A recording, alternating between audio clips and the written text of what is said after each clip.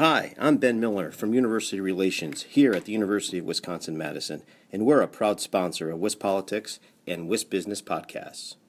You're listening to WisBusiness, the podcast, Wisconsin's business news source. Now, here's your host.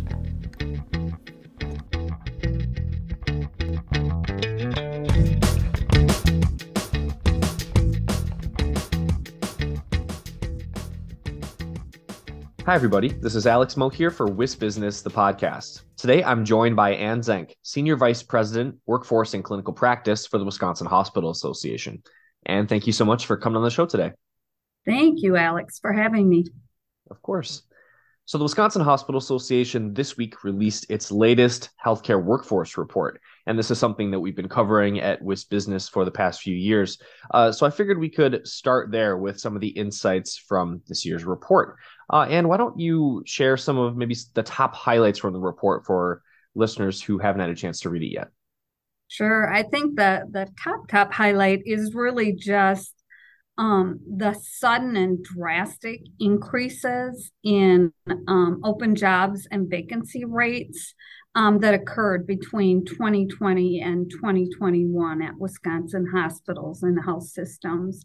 When we look at the data, we follow 17 professions in our annual workforce survey. That's the basis for our report.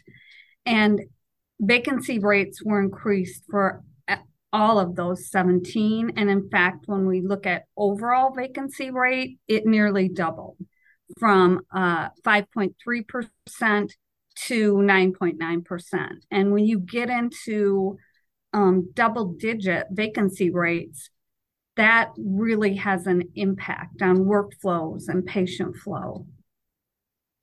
Absolutely. That is a big challenge. And of course, we can't ignore the role of COVID-19 and the pandemic sort of ripple effects that are still affecting healthcare, even though the intense period of the pandemic, of course, has mainly passed. Can you talk about maybe that factor or other factors that could help explain this change?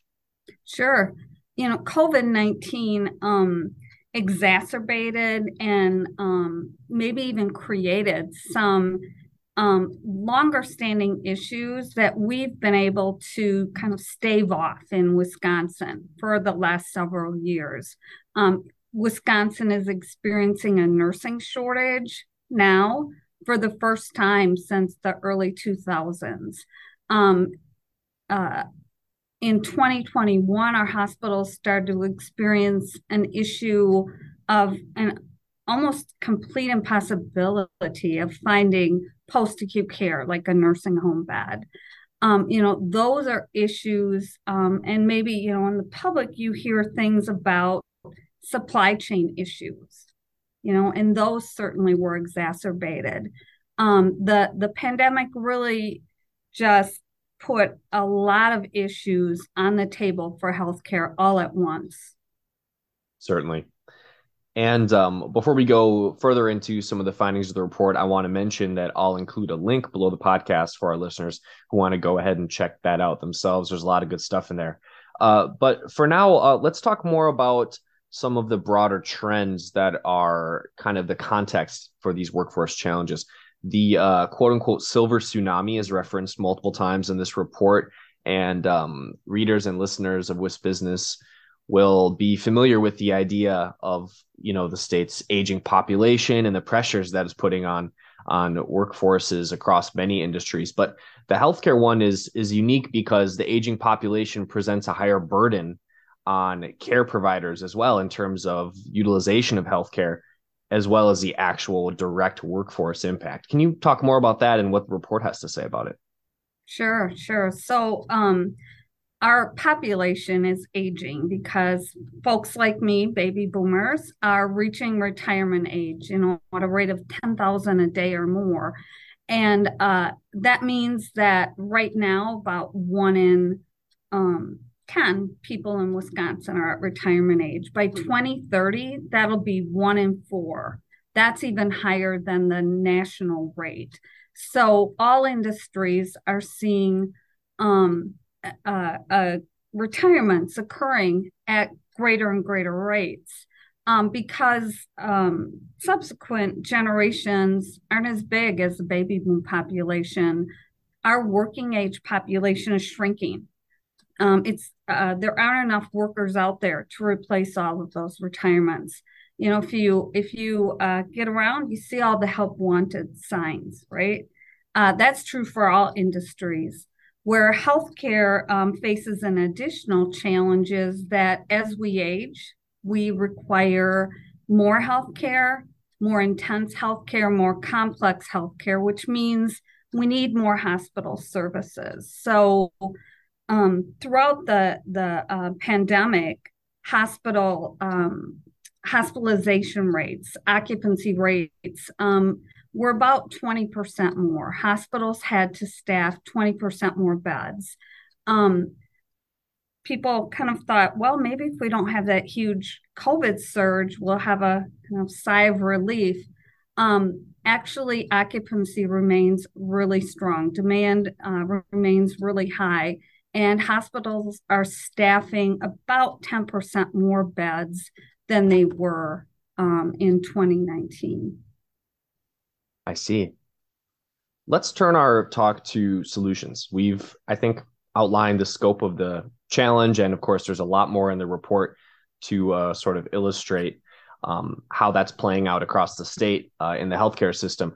What more are healthcare providers doing to help address and surmount these challenges? And then also, what kind of policy priorities or changes is the Wisconsin Hospitals Association spearheading as part of the effort to address this issue? At WHA, we like to think about it as a multi-pronged approach. We have to grow our workforce faster, but it's unlikely that healthcare workforce can grow fast enough to keep up with increasing demand. So we also have to increase the capacity of that workforce and make sure that workforce is well taken care of, well supported, not burdened by overregulation or unnecessary, for instance, electronic health record requirements or data requirements. And then finally, we have done a great job in healthcare of making use and expanding or advancing technology to provide better care for patients, better access for patients. Things that used to require a hospital stay can now be done on an outpatient basis. Those are great advancements. What healthcare has a little catching up to do is making it more efficient for our workforce. Very often, telehealth or telemedicine or utilizing technology doesn't take fewer hands on a healthcare team, it actually takes more. So that's kind of the final prong, is how can we leverage technology to create greater efficiencies, reduce the burden for our workforce. Right. Interesting. Well, glad to hear that there is this multi-pronged approach. Obviously, some big challenges, but there's a lot that's being done in hopes of addressing these issues that face the state here. And thanks so much for coming on the podcast. Any final thoughts you'd like to leave our listeners with as we wrap up here?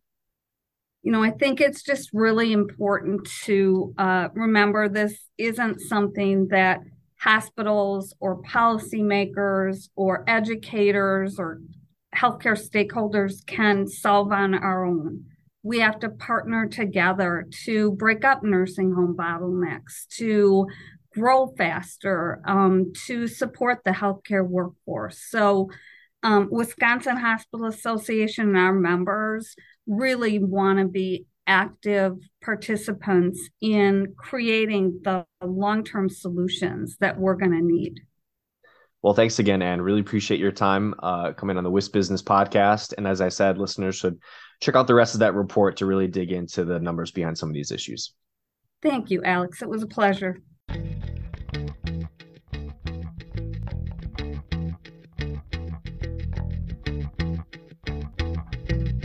You've been listening to WisBusiness, the podcast. Now stay tuned for a word from our sponsor.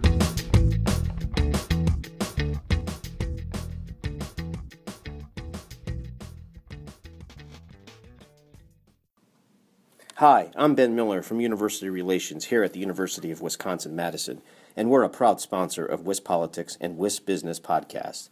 Did you know that almost 80% of UW-Madison's in-state students return to live and work in Wisconsin in the years after graduation? And almost half of all UW-Madison alumni are current Wisconsin residents. That's just one way we're driving our economy forward. UW-Madison is working for Wisconsin.